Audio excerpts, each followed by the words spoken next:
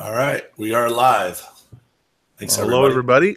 Welcome to the UPA podcast, number 4. My name is Steve Homer. I'm the vice president of UPA, and I'm here with a great guest, Eric Knight, and my co-host, Joe Mishik. Joe, why don't you introduce yourself? Yeah, thanks, everybody, for being here again. This is number 4. I just want to mention something, too. If you listened to the podcast last week we did with Sean from our insurance broker, his sound was a little bad. We're kind of working on that, so bear with us. But one of the things that we're excited to announce is that we are now on about 5 or 6 podcast streams. That's been kind of this whole process has been a little bit of a learning experience for Steve and I, because this is not something that we normally do. We're out cleaning pools just like the rest of you guys and gals. So we're pushing. One of the things we wanted to offer was the video portion of this podcast. So that's being offered on YouTube, which is being pushed to Facebook. But the audio is also being pushed via the podcast kind of world, if you will. So currently we're on Google Podcast, Spotify, Breaker, some of these other ones that people have never heard of. I've never heard of some of them. But luckily, our host has gotten us onto all of these, and we're still waiting. Probably the next day or two, we'll be on Apple Podcasts. So once we find that out, we'll let you know. But we're out there. You can find us. And what's nice about that, the reason I'm telling everybody, is you can just listen to us. I know it costs money on YouTube to not have that pulled up and listen to. So you can be out there working, put your ear pods in or your earbuds in, and just listen to us while you work. So I'm in North Phoenix. Steve is in Newport Beach today. Eric, where are you out of? I'm in Charlotte, North Carolina. That's the beauty of this. We don't have a studio. We're all kind of doing this from wherever we are. Yep. So we'll get right into this. I want to introduce Eric real quick. He is with Orenda Technologies. A lot of people have heard of them. They know about them. They've been kind of that outlier in our space that's really pushed this industry forward, thanks to their CEO and president, Harold Evans.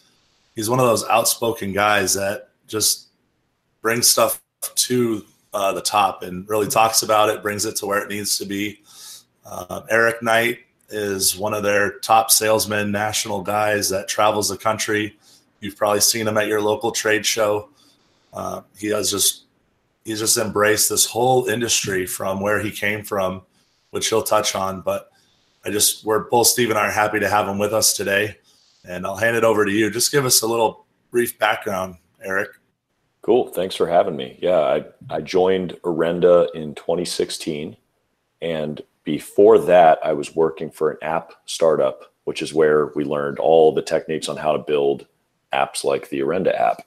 And prior to that, I worked in the commercial pool space, fixing indoor air quality with a ventilation system called the Evacuator out of Rock Hill, South Carolina. So I was already in the commercial pool business, but not really in the pool side of things. I had nothing to do with water. I was just a ventilation guy.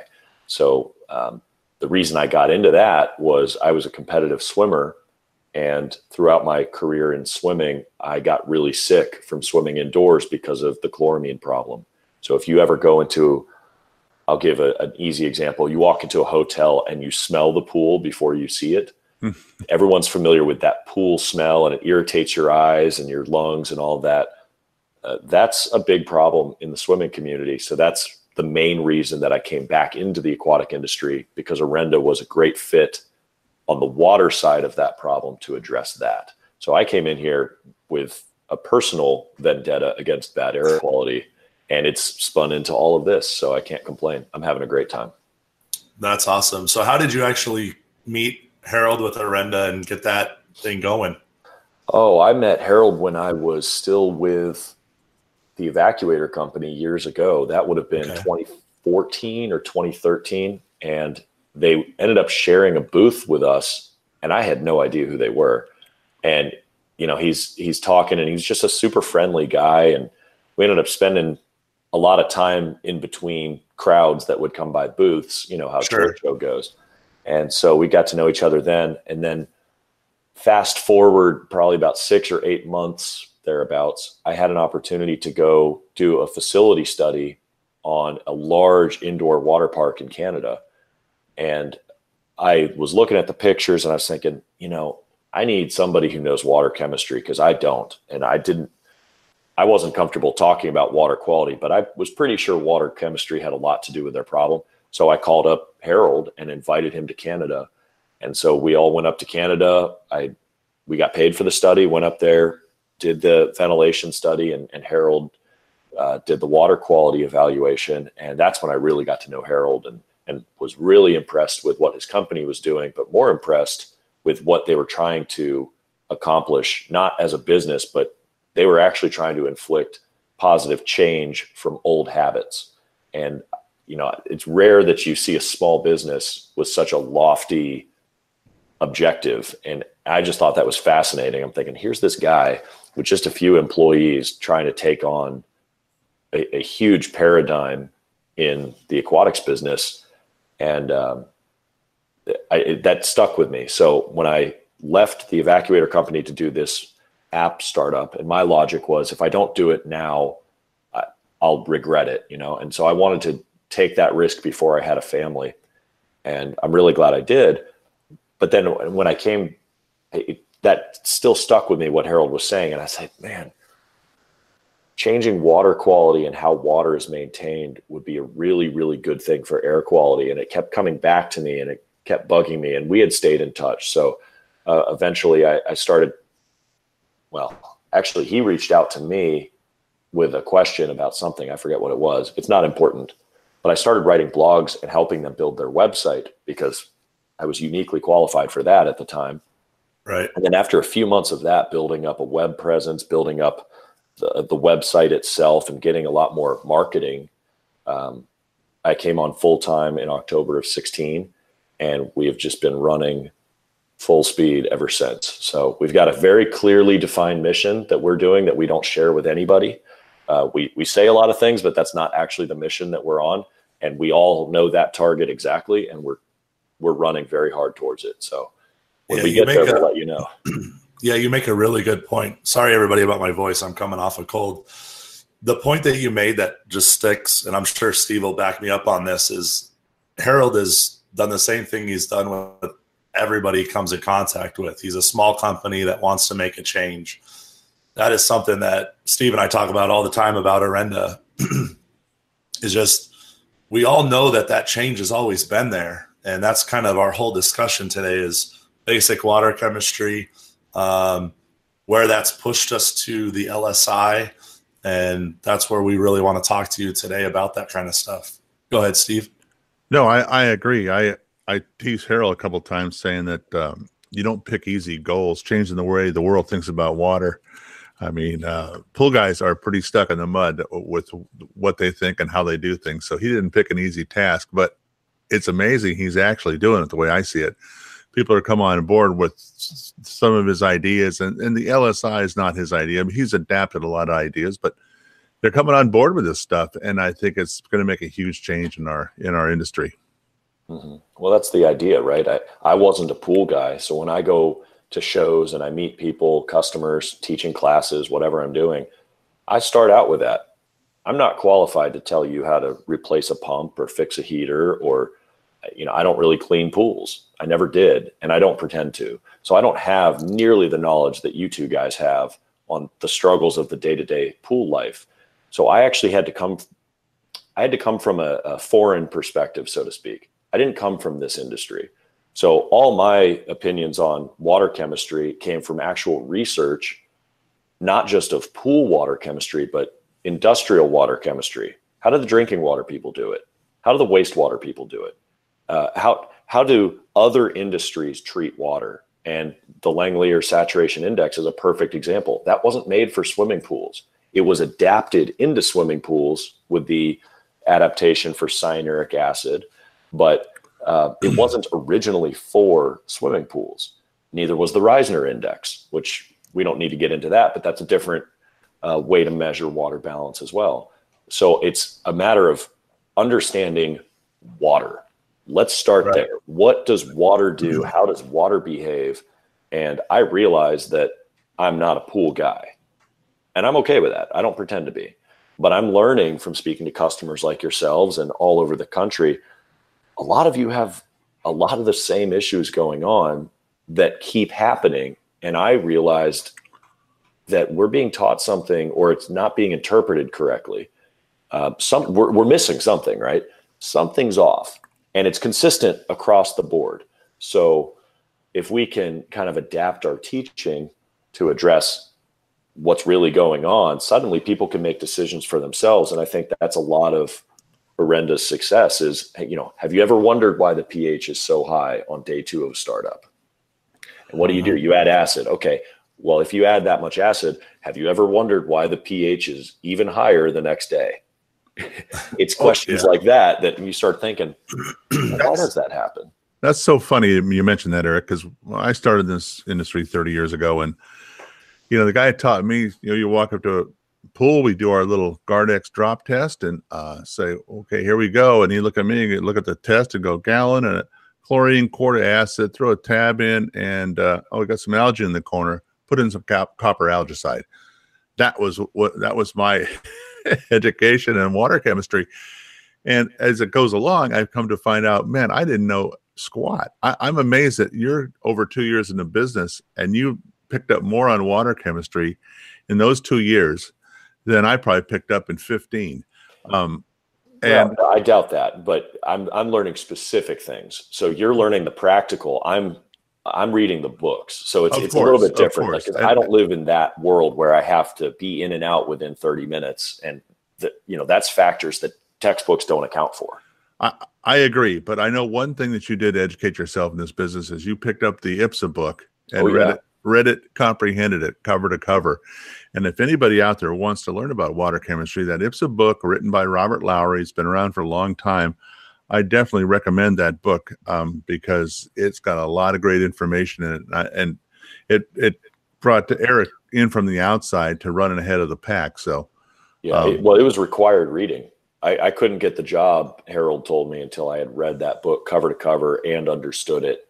And now it's been revised, but I've read that. I've read the intermediate training manual cover to cover, but that was just my starting point. I then started reading and researching. You should see my bookmarks on my Safari of water chemistry research that I've done. If you look at the blogs and the articles, I had to read a whole lot of stuff. And I purposely tried to stay away from the swimming pool blogs because, I realize I'm a manufacturer, but a lot of information out there is agenda driven. And if we can put as much education based stuff without any product agenda whatsoever on it, then that's a good thing. That's not to say all of our stuff. A lot of the stuff that we publish is marketing, but at least we tell you that up front. Hey, this is marketing. This is clearly our opinion, our blog. But a lot of what we teach is just general water awareness of how water behaves. So yeah, I had to come from an outside perspective. So I guess I wasn't tainted by beliefs like, oh yeah, you should just leave trichlor in the skimmer. What? I'm learning now that's not a good thing to do. But how would I know that? I wasn't a pool guy. But I'm reading, whoa, that's really, really corrosive to your equipment set. It's a bad thing to do. So, and yet we see it all the time.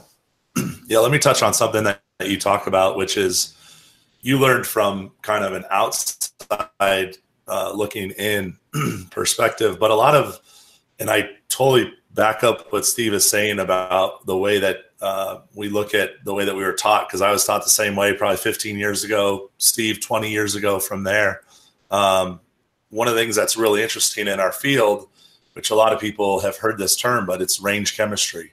Mm-hmm. And part of that problem is that I'm getting bad feedback in my headset. Part of the problem is that we look at pools, and pools are our industry. So we look at the water in our pools like you would in a scientific laboratory. And that's just wrong, because we have water that's evaporating. We have conditions that are always changing, and we apply these methods of scientific value to our chemistry, to our range chemistry. And that's where it's really just turned on its head, because so many people have taken that scientific lab reading of what your pH needs to stay at, what your alkalinity needs to stay at, and all those things are applied to our industry when we're learning through the LSI that those levels can change and actually help our pools and help our surfaces and help our water stay balanced and not either be corrosive or scaling. So I just want to throw that out there. That's one of those things that Eric and I have talked a lot, and these are things that is coming to the forefront for our industry that's why we're having them on today. So I'm glad you bring up the LSI, because Orenda makes the best LSI app I've seen. It's free, so it doesn't cost you any money. It looks like this. So you guys get this thing on your phone. You can balance your pools to the LSI. It's simple to use. You can make records of it. There's so many other little features on that thing, like a volume indicator. I mean, I really encourage everyone to download that LSI calculator and use that thing, because you will balance your pools and you'll stop screwing up plaster. Mm-hmm. Well, Joe, you bring up a good point. I'm going to put my phone to exactly range chemistry, and at 78 degrees, 7.4 pH, 300 calcium, and 100 alkalinity. I don't know if you can see all that. The LSI is perfect, 0.0. This is what the ranges want. They want 7.4 to 7.6, ideally pH. You could go 7.2 to 7.8. That's a range. And then alkalinity is 80 to 120, right? And then you've got calcium, 200 to 400. That's fine at 80 degrees or 78 here. Okay, that's fine. But all I'm going to do with that perfect water is I'm going to drop the temperature, because in the wintertime, I'm sorry the lighting's getting all weird. No, you're good. Sensing it. But yeah, you guys are fine. I'm just going to lower the temperature down into 50 degrees, and suddenly it's etching now. So that perfect range chemistry doesn't apply the same way as it would in the wintertime. So let's go to the top of the ranges. I'll go up to 7.6. I'll go up to 400 calcium, and I'll go up to 120 alkalinity. Okay. Now I'm back at good at 50 degrees at the top of the range. But over here on the East Coast, pools freeze. And once again, I'm in trouble. So let's stop real quick, because I don't want to, this is something we can apply. If you're doing range and you're not using the LSI, like Eric just pointed out, you look at that range and you immediately drop acid in the water or something like that, because you want to get back to that perfect range, right, when all you're doing is pushing yourself further in the wrong direction that you don't even know, you're not even aware of, because you're not using the LSI. So go ahead, Eric. Well, we say LSI first, range chemistry second. And that's important, because you can still meet most of the ranges. But for example, I have an opinion. I don't buy the calcium range. Straight up. I don't agree with it at all. I think calcium is your best friend. Even in Arizona, you can have well over 400 without having a scale problem, provided you're managing the LSI. And come to find out, calcium not only, well, we already know it's consistent. It's a very steady chemistry. But calcium is the nutrient that water is going to corrode or etch based on, or scale. So if we know that calcium is the fundamental thing that water is looking for, why don't we set a foundation of calcium so the water has plenty of it? Not too much, but plenty of it. And then you make micro adjustments to the LSI and to your ranges with small amounts of acid or bicarbonate or whatever you're using. And therefore, you can manage your water with a lot less time, money, headache. And I was teaching classes in Northern California a few weeks ago, and I'm teaching this service company, and they have a lot of pools. There's probably 15 people in the room. So it's a pretty decent sized service company. And I asked everybody, where's your ideal calcium? Where do you want your calcium hardness? What would you guys say before you met Orenda? Where would you want to keep your pool's calcium hardness before us? The number I was always taught was 250 to 400. Okay. And if you're over 400, you're getting dicey. And of course, older water calcium keeps going up on over time. And, oh my God, I'm at 800, time to drain it. We got to get rid of this water. That's the problems I'm having. That's why I have algae. I got too much calcium, too much TDS. everything's You're going to blowing have up a here. bad water line. Oh my gosh. Oh yes. Yeah. What about you, Joe? Where were you taught? I would say in that same range. If you got over like, I think I kind of remember hearing if you got over 600, if you got closer to 8, definitely 1,000, you're screwed. And I got pools now after doing the LSI for the last 5 years or so. I got a pool as high as 2,000 and there's no water line. I'm not suggesting to go that high, but I'm saying it's manageable. I mean, pools between 1,000, 1,500, you can absolutely, without a doubt, keep the balance in the water, meaning no tile line, nothing on the surface. Your waterfall is going to stay clean still. I mean, it's just, you're absolutely right with the balance of calcium. Well, I'm not condoning going over 1,000 or anything like that. What I'm saying is at this class and most classes that I teach, so you guys are actually exceptions to the rule. They don't want to go over 250. Most of them said, 200, 250 is where I want to be. Interesting. Does anybody want to be over 250? No hands went up. I said, well, okay, why? So let's talk about why. So we started talking about the LSI and playing around with the calculator. And this one guy, kind of shy, puts his hand up in the back of the room. And I said, yeah. He said, I just took on this new pool and it had 650 calcium in it. And I've been debating whether or not to drain it. I said, hold on, let me guess. That pool is the easiest pool for you to manage, isn't it? And he said, yeah, actually it is. I said, okay, so why would you drain it? Calcium is your best friend. That 650 calcium is keeping your water chemistry remarkably stable. So this is a habit, and any industry is full of habits, but this is a habit that has gotten people into a lot of trouble. And so there's a lot of scale problems, come to find out, especially on the Northeast and in the Midwest where pools freeze. Very few of them actually have scale. It's not a scale issue, but we have to understand how calcium behaves, what it wants to do, how it is going to saturate in water, and how temperature impacts that. And cyanuric acid, and now borates is a topic that impacts how calcium behaves based on the LSI. So a lot of it is just a misunderstanding because we were taught a certain way.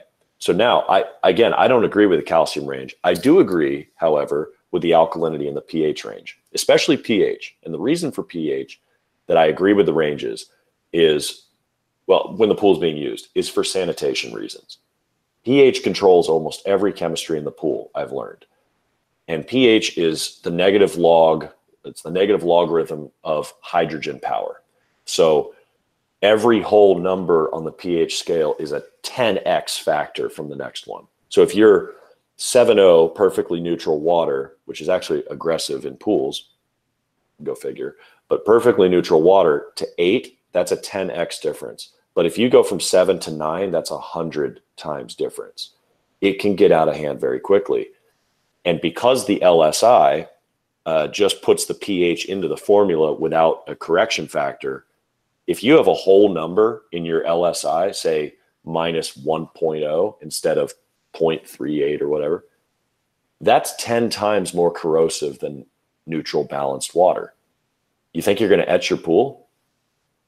And so what's happening on the East Coast, especially, and I realize you guys are in the Southwest, in the Sun Belt, your pools stay open all year. That's not the case everywhere. What's happening is they all think they have scale. They think they have too much calcium. So they try to keep their calcium below 250, some of them below 200.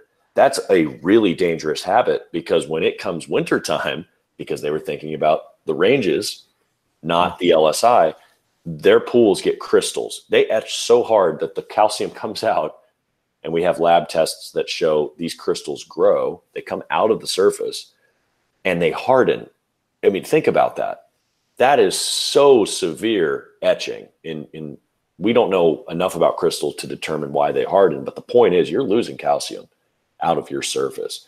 And it's because of a bad habit, because you're thinking about range chemistry. You're not thinking about the aggregate of all of it. So if you measure free chlorine, pH, and sometimes alkalinity, you don't even have half the story. You better know what your calcium is. You better know what your cyanuric is, like actually know what it is, not just, well, it's 100 or higher. Yeah. it makes a big difference, and your TDS, et cetera. So if you know what's in your water, suddenly you can control it because you can predict what the water's going to do. And that's what our calculator has done. Yeah, that's really good. I mean, as far as what I like to look at is when people are using range and they're not using the LSI and they argue against using the LSI, what they're usually going to find is that I look at it like a sound wave. So because they're using range, they're going to kind of sometimes fall into that, or as Eric likes to say, and I've seen him in some of his presentations, you're never going to hit the target if you're not using LSI, because it's always going to be moving before you even get there. So if you're using the LSI, you'll be able to predict it on a much more finer, let's say, sound wave. So like a really thin sound wave versus a very dramatic curving sound wave. Mm-hmm. Yeah. So if you're not using LSI and you're just going off of pH, alkalinity, you're just keeping these things in range. Yeah, you're probably going to fall, on the scale occasionally, but you're going to find problems either at the top end or the bottom end, and you're always going to be second guessing yourself. Why is this happening? At the top and bottom end, which happens quite a bit too, because we overcorrect, right? Right. If we're not thinking about the LSI. We see that high pH. Perfect example is a startup. You fill up the pool, and startup habits. Startup starts when the pool's full, people say. Orenda disagrees with that, as you now know. But we should be controlling the fill. But let's say you get there and the pool's already full. Where's the pH, Joe? Typically higher than 7.8. Usually you're 8.2 or higher. Somewhere in there. Or higher, yeah. 8, I mean, normally it's sometimes through the roof, right? I mean, it's right up there. And for some reason, that's just expected, right? So what do you do? Steve, if you see a pH well over 8, what do you do? In a startup? Yeah. Well, Before you met Orenda. Oh. Well, what I used to do is I used to just brush them. I used to pour in a couple gallons of chlorine and just brush. I never did the acid startup. It made no sense to me, even as a rookie in this business, to take and pour a bunch of acid into a pool stack of crap on green plaster. And I swear to God. Plus I was cheap. But anyway, so I would brush. I would have. I mean, I've seen pools with so much dust in them.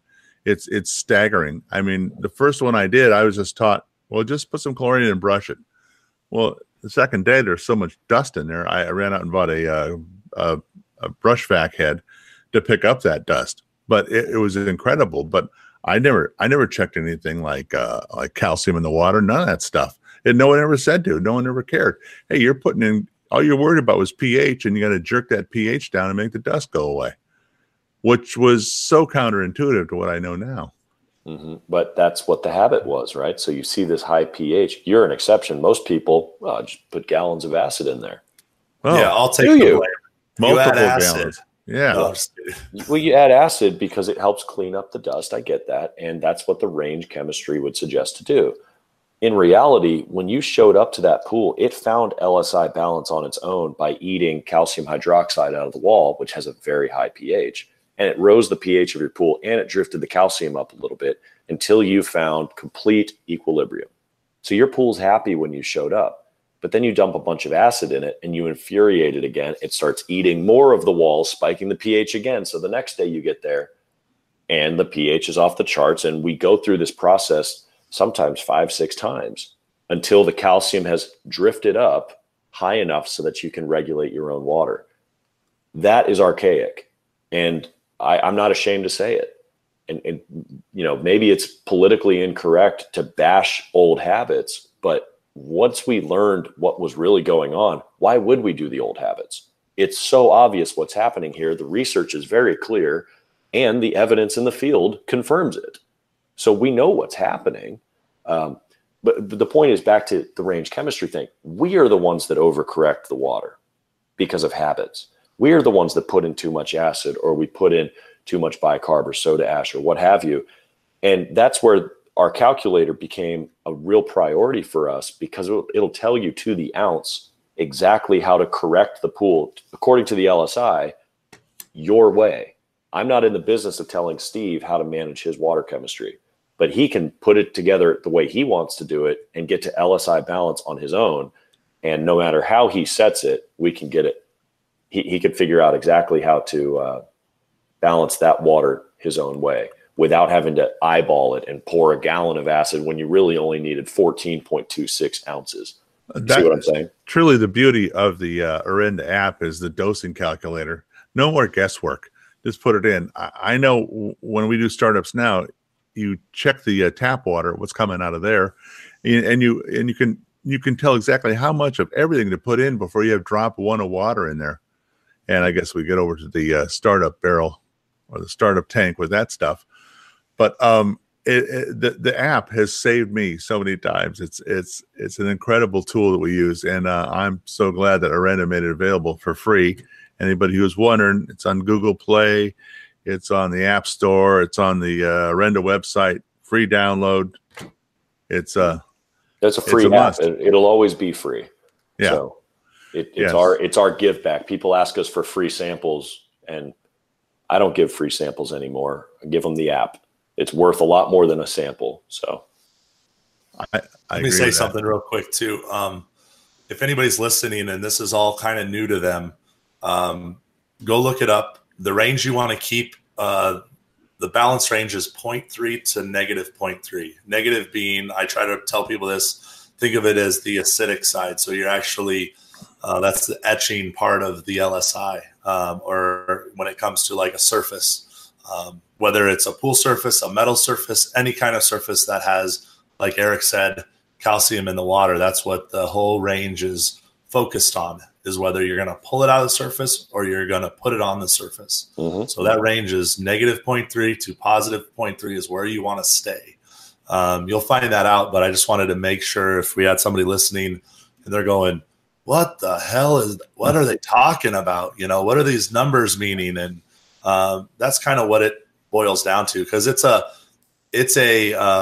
Eric, help me out. What's the word I'm looking for? It has it's an own index. It's a balance. Yeah, it's an index. So you're using that as your threshold.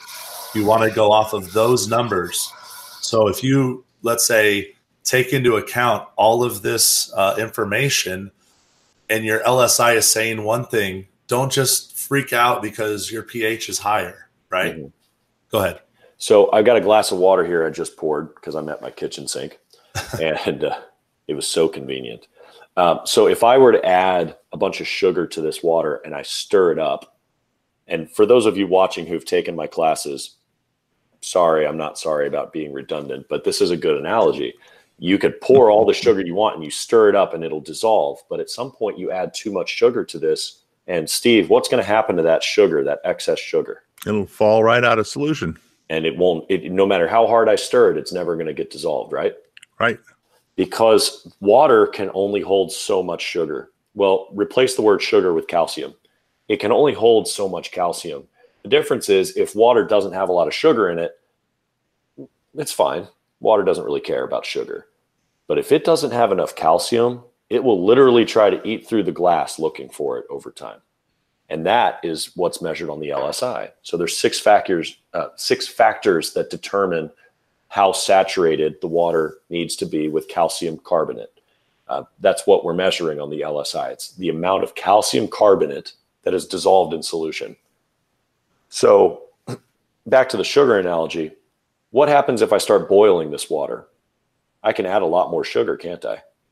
If you've ever made my grandma's recipe for cranberry sauce, you would know this because it takes 3 cups of sugar in a smaller amount of water than this, but you boil the water. And suddenly you could dissolve, pounds of sugar that when I couldn't even do 2 tablespoons in here because the temperature changed the saturation point of that water. The exact same thing happens with calcium too, except it's the opposite. Instead of boiling the water goes colder to absorb more calcium. So the temperature is a big deal. Earlier, I showed dropping the temperature completely changes the LSI. And this was a factor that we didn't even know. I mean, Harold's been doing this since 1984, and it wasn't until we made the calculator in the beginning of 2017 that this was a realization we had. We didn't know. I didn't even know what the LSI was, other than this chart and grid presented without any context in the textbooks. I had no idea how important it was. And it wasn't until you could see it and realize, oh my gosh, look at what this one factor does to how saturated your water is. You start equating that problem with etching and scaling and now crystals in the cold climates and just problems, corroded heaters, destroyed salt cells. Wow, all of that's based on understanding how calcium is saturated in water. So then we built this calculator around that so that you can correct it with other factors. So let's say you do have 650 calcium. Big deal. Run a little lower pH or a little bit less alkalinity. Water will be balanced and water will be happy. And you can find it all in the calculator on your own. But that's basically what we're talking about with the LSI. It's measuring how happy your water is with calcium. And if you're undersaturated, I mean, it'll eat through a vinyl liner looking for it. It'll eat through PVC eventually. It'll take a while, but it can do it. So in a plaster pool, and I say plaster, I mean cement-based pebble pools have this too. Anything with cement in it or tile grout or anything, it's going to pull the calcium out of that, and it's going to pull it into solution, and it'll never go back. So, I mean, if you're going to err anywhere, err to the high side, because scale you can clean up. It's just too much sugar in your tea. You can always clean up scale. It's annoying, but it doesn't hurt anything. Etching, that's permanent damage. Yeah, I actually, being a part of UPA, and this is actually back when I was part of IPSA, we did sick route, and I had a pool this was right when I started using the LSI on a daily, weekly basis for all my pools. And I had a couple pools for a guy, and I want to say he was like a positive 1.3. And the pool, the pool it looked like somebody had, and Steve's heard this story, I think, but it looked like somebody had dumped a whole bag of like DE on the bottom of the pool and just let it like sit there. And it was so thick like that I thought, oh, maybe that's what it is. And I can just brush it off. And as soon as I tried to brush it off, it was like, oh, this is there for good. Well, luckily I was there for about 6 weeks, and I started implementing it to this pool, and it was kind of fun because it was like, oh shit, I get a pool I can try this on, and try to see where I can push this. And after cases of acid week after week, I mean, it wasn't that much each week, but it was probably to the tune of like 2 gallons of acid, maybe each week. That surface started to just come alive, and, we got that calcium off of there, and got the pool balanced. And again, here's something that I want to mention is that calcium stayed in the water. We didn't drain the pool or anything. It stayed there. So it was probably well over 1,000 ppm of calcium in the water. But by actually getting that off of the surface, like you said just now, kind of made me think of the story, was we pulled it off the surface, we put it back in the solution. Now the customer comes out, looks at the pool, and is like, Dan, you're a genius. How did you do this? And at the same time, we're not damaging their equipment. We're also not falling on the other side of the scale so that the process continues to go the wrong way. We're bringing it back to balance, probably a little bit aggressively to get there, but we're never crossing over and going the other way on the negative side. So a lot of these pools, it's kind of fun to have that kind of challenge when you come upon a pool like that, whether it's a new customer or something like that. Go ahead, Steve. I had one on the opposite side of the scale. I was helping a guy in my old chapter put a heater in on a hillside home, and it was a big nightmare to get the heater up to the pool. And get up to the pool, it was an all-tiled pool, black tile, and I'm looking, and this is right after I downloaded the LSI calculator too, is I'm looking at the pool, and I didn't see any grout. And I'm starting to look, I'm seeing the tile spacers that the tile setter puts in there to space them properly. I'm seeing white spacers on this black tile. And so I grab my kit, I test the water. It was a minus 1.1. Holy cow. And the grout, I swear, it was gone. And I started looking, I'm going, there's no grout here. That's more than 10 times more corrosive than normal water for those watching. That's really corrosive water. That's really corrosive water. So we got on our horse, got to Supply House, did the calculator, figured out how much calcium I needed in the water. I forget what it was. I think it was north of 40 pounds. Got the calcium in the water, stopped the damage. I guess we stopped the damage to the substrate underneath the tile because that thing was in bad shape. I talked to him recently, still got the pool. Customer hasn't said, where'd my grout go? But one day they're going to have to drain that thing and regrout it. I'm surprised tile's not falling off. Well, okay, so speaking of falling off tile, I was a competitive swimmer, and when I was in college, our entire 50-meter Olympic pool was tile. I don't know what they spent on it, but it was that 1-inch tile. Super nice pool that I used to swim in. Very blessed to have trained there. But every couple of years, I was there for 6 years because of grad school and a red shirt year. But that, and I was on the Van Wilder plan, I suppose. So, but I was 26 swimming. years old and still in junior college. No, I'm only kidding. But over the years I was there, they had drained it at least twice. And because tile would pop out on our turn walls where we would flip turn. And I kept thinking, wow, this is really weak tile. That, or, we just keep doing flip turns. And I don't know how many tens of shit out of the wall. I don't know how many thousands of flip turns that wall gets every practice, but it's several thousand. You got to figure I'm swimming. If it's a 7,000 yard workout, there's hundreds of turns that I'm doing on that wall. And then you multiply that by 3 or 4 people in my lane every day, twice a day sometimes, plus the other teams. It's getting a lot of flip turn contact. So I thought maybe we're just flip turning on it and the impact is breaking it loose. And come to find out now, the grout was gone. It wasn't that we were breaking tile. It's that the grout was always gone. And there was evidence of this grout being gone where we weren't flip turning either, like at the bottom of the pool. So you could see just big pockets of no grout. And that was an LSI violation because the tile is impervious to it, right?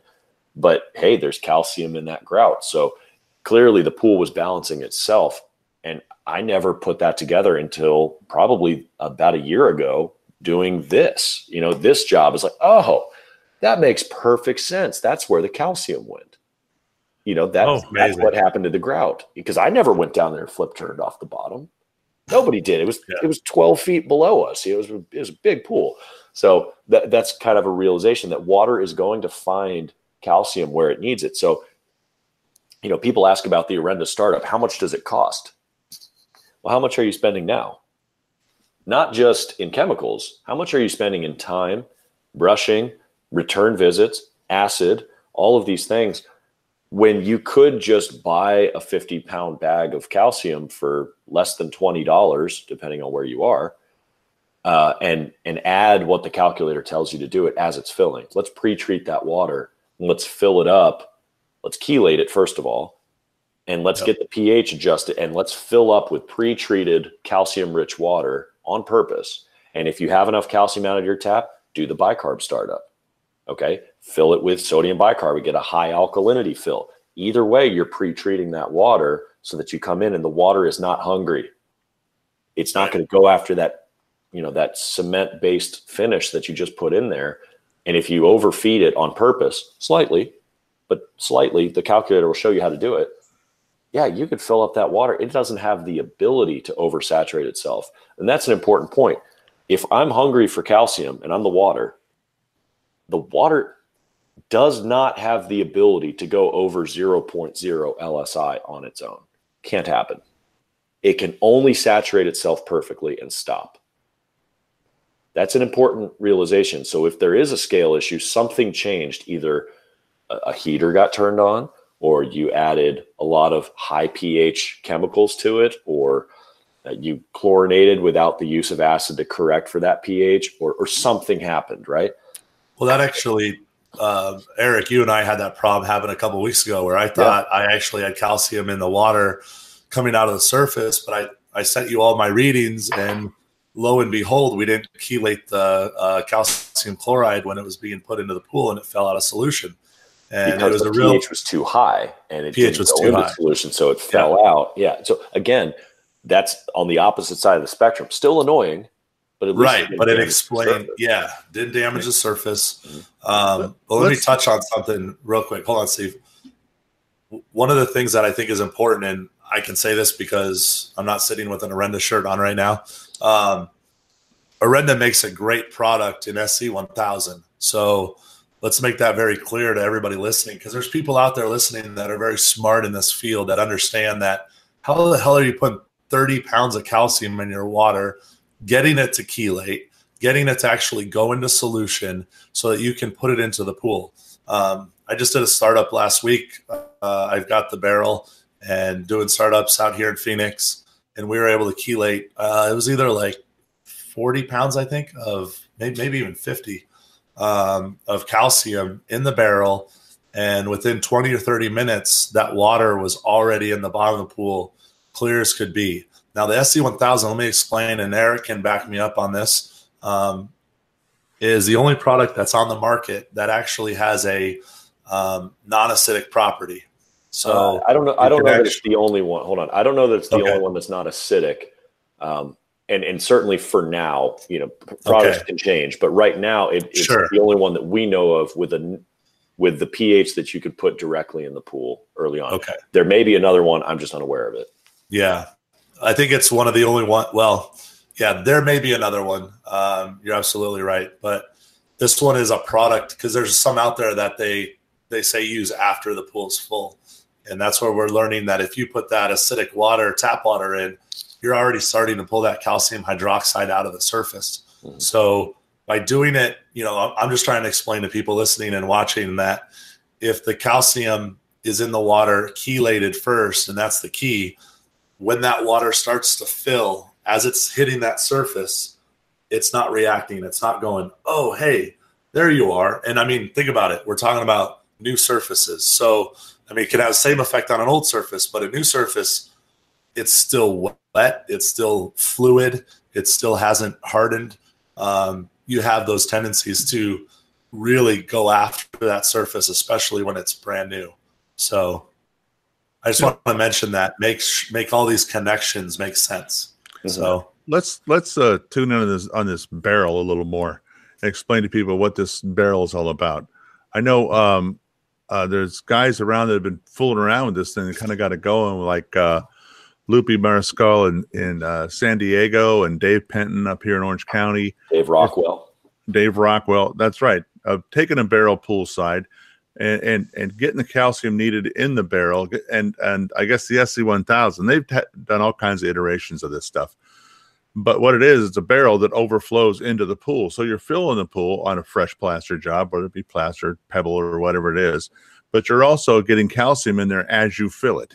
And I think what we've come down to is what you guys were talking about is chelating the calcium in the barrel. So you get the calcium in the barrel, you dissolve it, you stir it up, you pour the SC1000 straight into the barrel. Which is an adaptation that we had to learn the hard way. We used to put it all in the bottom of the pool. You still put some in the pool, but now we're saying, you should be chelating it before it even goes into the pool, and we're having much better results with that. Right. So it's a great thing, and I wish we had a picture of the barrel, but it's you got a hose fill in the pool, you got a hose fill in the barrel from the bottom, and it overflows through a vacuum hose, and it just eases this calcified water in that's chelated into the pool, and the results are very little or no dust on a plastered pool. Obviously, pebble pools don't have much dust anyway, unless there's big problems. I talked to a guy the other day who got a call from a builder. Here's a picture of the barrel. There's the barrel, poolside, perfect. Yeah, so this is an example. This is a customer in California who put the tarp down just in case anything spills, and this water, it has a autofill shutoff float ball, just like in plumbing. So when the pool is full, it shuts everything off. So all your water will be coming through this apparatus. Some clean water goes through it, and the rest of the water is diverted through the barrel with calcium rich or bicarb rich, depending on your startup. And it's pre-treated when it goes and fills the pool. And this is something, as service guys, we really got to try and tune in on it and get with the homeowners and get with the builders and say, call us when that thing's being plastered, not 5 days after it's full. Mm-hmm. I talked to a guy who picked up a new pool 5 days after it was full, Pebble Tech pool. He goes, I've never seen so much dust in a pool in my life. Wait, I thought Pebble pools never have plaster dust, Steve. That's what they say, but he could sure attest to something different there. He couldn't believe it. He brushed back that thing 2 days in a row and finally got all the dust out of it. Now, where's that dust coming from? It's coming from the cement product that holds the pebbles on. So the pebbles falling off is to follow here if it hasn't started already, which is a tragedy on a brand new surface, because so many plasters just throw that hose in. My whole thing is throw the hose in, get the check, hit the road. And we've got to get ahead of that stuff a little bit. I know Joe's been doing startups, and he is working hard to stay ahead of that, aren't you, Joe? Yeah, let's make a point here, because we might have some people listening that are like, okay, so what's the problem? We just get the dust out of the pool and we're fine. What you're actually doing is you have like this microscopic, for lack of a better term, like potholes, or even as far as like tunnels. Like think of them as little like ant holes in the pool. They're little cracks and crevices and void spaces. Yeah, all around the matrix. Yeah.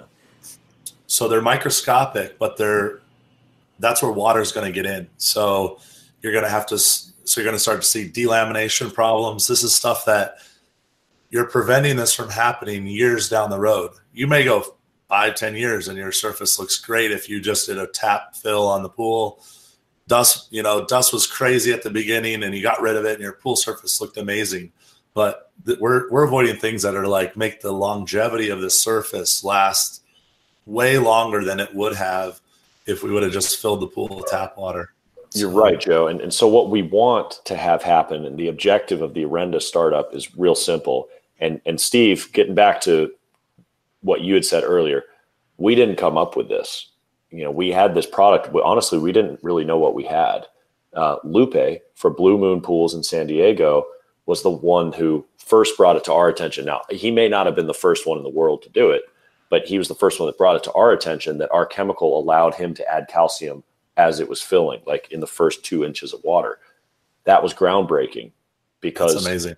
Yeah, exactly. We never thought of that at the time. And then he started coming up with a cooler way to do it. So he did it with this big trash can where he would siphon calcium rich water in, but it was a slow trickle into the pool. And even that helped. And then I guess that word got out. And so then the Genesis guys, Dave Penton and Dave Rockwell, upped the ante and made these really cool high grade drums, these tanks that is an overflow fill. And it's awesome what has happened. And then a company in South Carolina sees that video and they say, I see that tank and I raise you an autofill shutoff platform. And they can mass produce them. So Orenda doesn't make any money on the tanks. We don't sell them. They're not our product. These other people make them. And it's a really cool thing that they're doing this because it is a big help. But the majority of people that do the Orenda startup, they don't use the tanks. They use buckets. But the same principles apply. We are trying to add calcium as it goes. And everybody's got buckets. You still need to chelate it. You still need to get the pH adjusted in the bucket. But if you have a 5-gallon bucket, you're talking like a teaspoon of acid, maybe, if you have a high pH. And that's just to make sure that the calcium gets completely dissolved. So that's a good point. But back to what you're saying on the startup, the barrel is a way to automate the process. So to simplify, what we want to have happen here is we want to overfeed the water slightly with LSI saturation so that it doesn't have the ability. Remember, it can't go over 0.0 on its own. We want to have the water unable to extract any calcium from the surface. And what's going to happen is it's going to cure properly because inside the cement, you have calcium oxide, which hydrates. We've heard that curing hydration word. H2O, calcium oxide, creates calcium hydroxide. And that, according to the National Plaster Council, cures anywhere between 30 and 60 days to almost completion. Well, that's a lot longer than the other stuff that hardens within hours. So it takes time, and it has to go through the matrix and fill in all those cracks and void spaces from shrinkage and heat and whatever else is going on. You want that to happen. We want calcium hydroxide to be soluble and fill in all of those weird crevices and then finally, over time, harden. It's called carbonation. You want it to carbonate, and it carbonates from the surface, like the water surface, in. But if you have all these hollow Grand Canyons in there at a microscopic level, all these void spaces, you can't put that back in. And so, yeah, your surface could be compromised long term. And we're finding, wow, if you do this right, you don't ever have plaster dust. That's incredible. You know, you had some dust on your first one, but it wasn't plaster dust. It was the opposite problem. But we learn, right? The next one you had was pretty much flawless, right? Because you dialed it into your world. So your startup protocol is going to be slightly different than Steve's, and it's going to be very different from the guys in Michigan. When I did this in Michigan, it was completely different because, number one, their groundwater comes out at 41 degrees. Okay, that's a drastic LSI difference right there. And you're filling it with a fire hydrant. So it's filling way faster. So your procedure has to be different, but the principle never changes. Slightly overfeed the water so that your plaster can cure properly. That's the objective. Now, does Orenda have any videos on the calcium fill, the LSI balanced tank fill? Oh, yeah. We got them on our app. We got them on our website. You can see them there. That being said, I'll be flying to Texas in a couple weeks, and we are going to film a new video with the most updated information, and we'll probably take down some of the old ones because they are outdated. And that's kind of part of becoming an education company, is you have to stay current with the latest and best practices. So we're going to be filming a new video in Texas with a company that's been doing a whole lot of these startups, and he's going to be sharing some of his techniques and little things that he's adapted that he's learned along the way. So hopefully it's really valuable to the entire audience. I'm glad you mentioned that, because this whole calcium startup thing, I guess it kind of started years ago with On Balance, and they had a sodium bicarb startup, but the calcium is so much more stable. It's I think it works a little better, and I think even Kim Skinner is acknowledged that. But as this rolls along here, everyone stay tuned to this stuff, because as they perfect how this is done, it's kind of a fun trip to watch, because I have the first calcium startup barrel inside of my house. Yeah. And from the very first prototype to what Joe just bought 4 of them, they're remarkably different. And the procedure is remarkably different. And we're talking, this is over a 6-8 month period. All this stuff has changed. So it's extraordinary what's happening now, and it pays everyone to keep up on it. And admittedly, the rollout of the barrels, because it's not our product, was awful, because it's not our product. So we didn't really have manufacturing control over it. And we now have a standardized barrel, which is different from the one you have, Steve. Joe has it. You can adapt your barrel, though. You just have to cut and put in a bulkhead yourself. But it is a little bit different. Now it has a platform. People do it their own way. I want to touch on the bicarb startup that you had mentioned earlier. The bicarb startup was it's pretty much the exact same philosophy, except it's using sodium bicarbonate and a lot of it. And the principle there is you want to get your calcium plus your alkalinity to 500 parts per million, whatever that balance is. It could be 400 calcium, 100 bicarb, or it could be 100 calcium, 400 bicarb. Whatever it is, it's trying to get to 500 parts per million. They found that gets you enough LSI positivity on your fill up that you don't get plaster dust. And it works. It's real. The challenge was years ago, and Joe mentioned this earlier, the challenge with doing it with calcium, because that was tried, was if you put too much calcium in too fast, you're going to get scale. If you put 10 pounds of calcium in 2 inches of water at the bottom of your pool, that's a super high calcium for that amount of water. And if you don't chelate that calcium before it goes in, you're going to get fallout. And that's why people didn't really do it.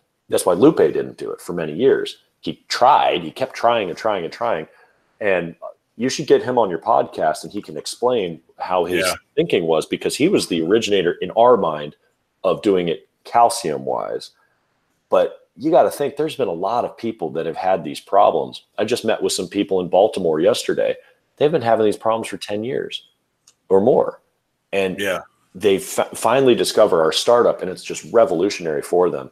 And I think it's just a really cool thing that I never expected to do when I came to Orenda. Again, I came here to fix the air quality problem. That's my mission. That's my mission in life, honestly, because if you had not been a competitive swimmer, training hard and competing in an indoor pool where the oxygen quality is so bad that you can get asthma attacks. And I had a severe asthma attack. That's why I'm in this industry. We stumbled upon the startup, and we happen to have a chemical that allows you to add calcium at the right rate. So absolutely, we're going to promote it because it's good for the customers. It's good for the homeowners. It's good for the industry. So that's all I have to say about that. That's outstanding. Man, an hour goes fast when we're talking to Eric, doesn't it? Sorry. Sure does. We had a whole bunch of other stuff in case it got boring, but it never got boring. So this is awesome. Well, we can do rapid fire. What do you got? Well, I wanted to mention too, if anyone's interested in one of these startup barrels, you can get them at Ronco Plastics in Tustin, California. You can find them on the internet. RONCO. You can now get them at distribution. They are in the Pool Corp system now. Oh, perfect. Yep. So you can get them all. You can even get the platforms there. So as I said earlier, the rollout was pretty bad because we don't make them. Like you said, Ronco makes the barrels, Pure Aqua makes the platforms. They're on other sides of the country, but they are in the Pool Corp system, and you can get them through there. Good. And if they need any help, you can find Joe or I, or hit us up on the Facebook page, or, Eric seems to be everywhere. You can always ask him. Yeah. So, well, very quick, good. Let's PR10000, one of your leading products that you guys came out with originally, still really big in the industry. Something that everybody seems to now embrace. We probably don't have time in this podcast to go over that because we'll be here for another hour, but just want to mention that product everybody's familiar with. But yeah, I think the overall with the LSI, these startups, it's such a crucial thing that now, with the advent of technology, look at, the LSI is a perfect example. I'm actually going to throw a article written, I think it was written done in 1970. I don't even know if it was a male or female, but this interview with Wilfred F. Langelier. It's this 90-page scientific article of this interview with him at the end of his career. It's so fascinating, and it really explains how not only our industry is slow to embrace a lot of this stuff, but even the world. We had California's Environmental Protection Agency, the EPA, was one of the first to embrace this whole practice. And, it's a slow burn, but just like phosphate remover, it was a slow burn at the beginning. I was ridiculed in one of my chapter meetings to sit your butt down. You don't know what you're talking about. That's how this whole thing kind of gets going. But we're finding all these new advancements, and that's what makes Orenda so awesome for our industry, is that we've embraced these things. They're working, and the science is behind them. It's not just smoke and mirrors. It went well for me, but it's not going to go well for you, and vice versa. So, Steve, you want to add anything before we wrap this up? Or Eric, do you want to say anything? Well, I was just going to say, we vet things before we really get behind them, but we always want to try some crazy stuff. So just because we're trying things that haven't been vetted, that's called the process of vetting something. So just because we say, hey, try this, do this, we've been doing this lately, that doesn't mean we endorse the process, because we're learning from it too. This startup is a perfect example of it. We absolutely endorse pre-treating the water and getting it in, because that's proven. But how you do it, yeah, we're going to try some wild stuff. That's how you learn. So there's a fine line between us getting behind something and saying as a company, this is what we believe in, versus, hey, this is what we're trying, and we're trying to figure something out. So that's all I have to say. You guys have been awesome. Thanks for having me on here. Good. Thanks for coming on. I want to encourage everybody to check out the Orenda videos. Eric's made a slew of them. Everyone's pitching on these videos, and they're all very educational and certainly worth the watch. You can pick them up on your phone off the app while you're having lunch in your truck. It's an easy thing to do, and I guarantee you guys are going to learn something. So that's all I got. Thanks for coming on, Eric. Thank you very much. Everybody, keep listening. Tune into us on any of your podcast channels. We're on most all of them. Eric, I won't even ask you because you mentioned him. I think Lupe is somebody that we want to bring on. We usually end with asking who's somebody you think we should have on. I think he's a perfect example and somebody that we definitely want to reach out to. Real quick before we close this up, Steve and I are going to be at the Western And I'm actually flying out for the Saturday. I'll be there. We're going to do in the booth interviews, probably have Eric in there for a minute or two, but we're going to have people coming up to the booth. So we want to throw that out there. We want to let everybody know that we're trying to hit every corner of this industry. Next week, we're kind of lining up our guests right now, but I think we're going to have Ron Hash on from Skimmer. I got to kind of clarify that with him and make sure that he's ready for it. But I've talked to him already. He's said that he's good to go. We just got to make sure he's okay for that day.